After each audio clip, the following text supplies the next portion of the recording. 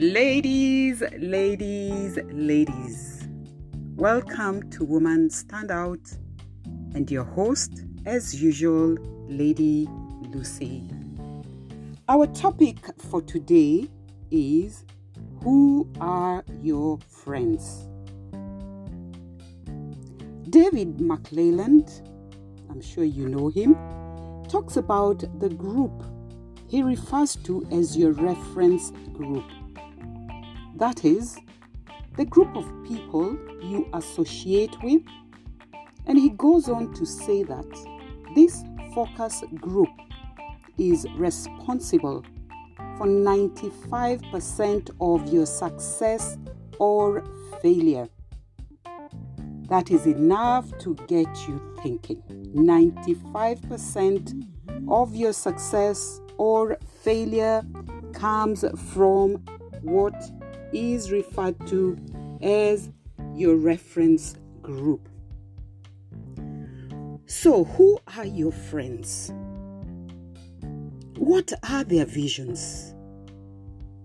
What do they do? What do they discuss? How do they spend their time? What are their aspirations? What is their effect on you? And what do they read? As it's often said, show me your friends and I will show you who you are. If you are the best in a room, so they say, then it is time for you to pack and leave that room.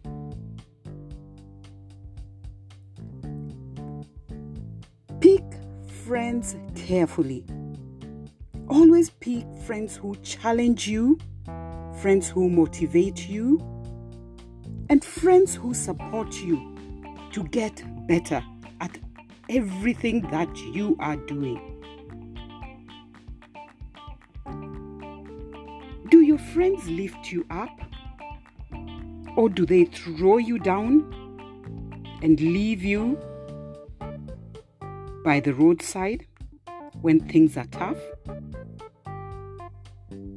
Are they people whose visions resonate with your own visions? Are they people who shoot down every single point that you bring up or every single idea that you bring up without assisting you to come up with an alternative? Are they people who drain or suck your energy? Are they people whose calls come through and you are like, what now? Or the first thought that comes to your mind is, ignore that call. That should be a red flag for you. Sisters, therefore, be very, very careful. And right now, I want you to look around you. Take time and think about this. Who are your 5 closest friends? According to Jim Rohn, we become the combined average of the 5 people we hang around. So who are you hanging around? Is that an average that you are happy with? If not, then this week, sister, what I want you to do is check your position. Are you going to drop some friends? Are you going to pick some new friends? Or are you happy with the circle of friends that you have? The choice is definitely yours.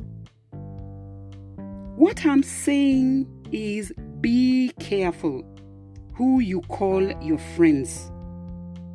They could either make you stand out or make you drop down.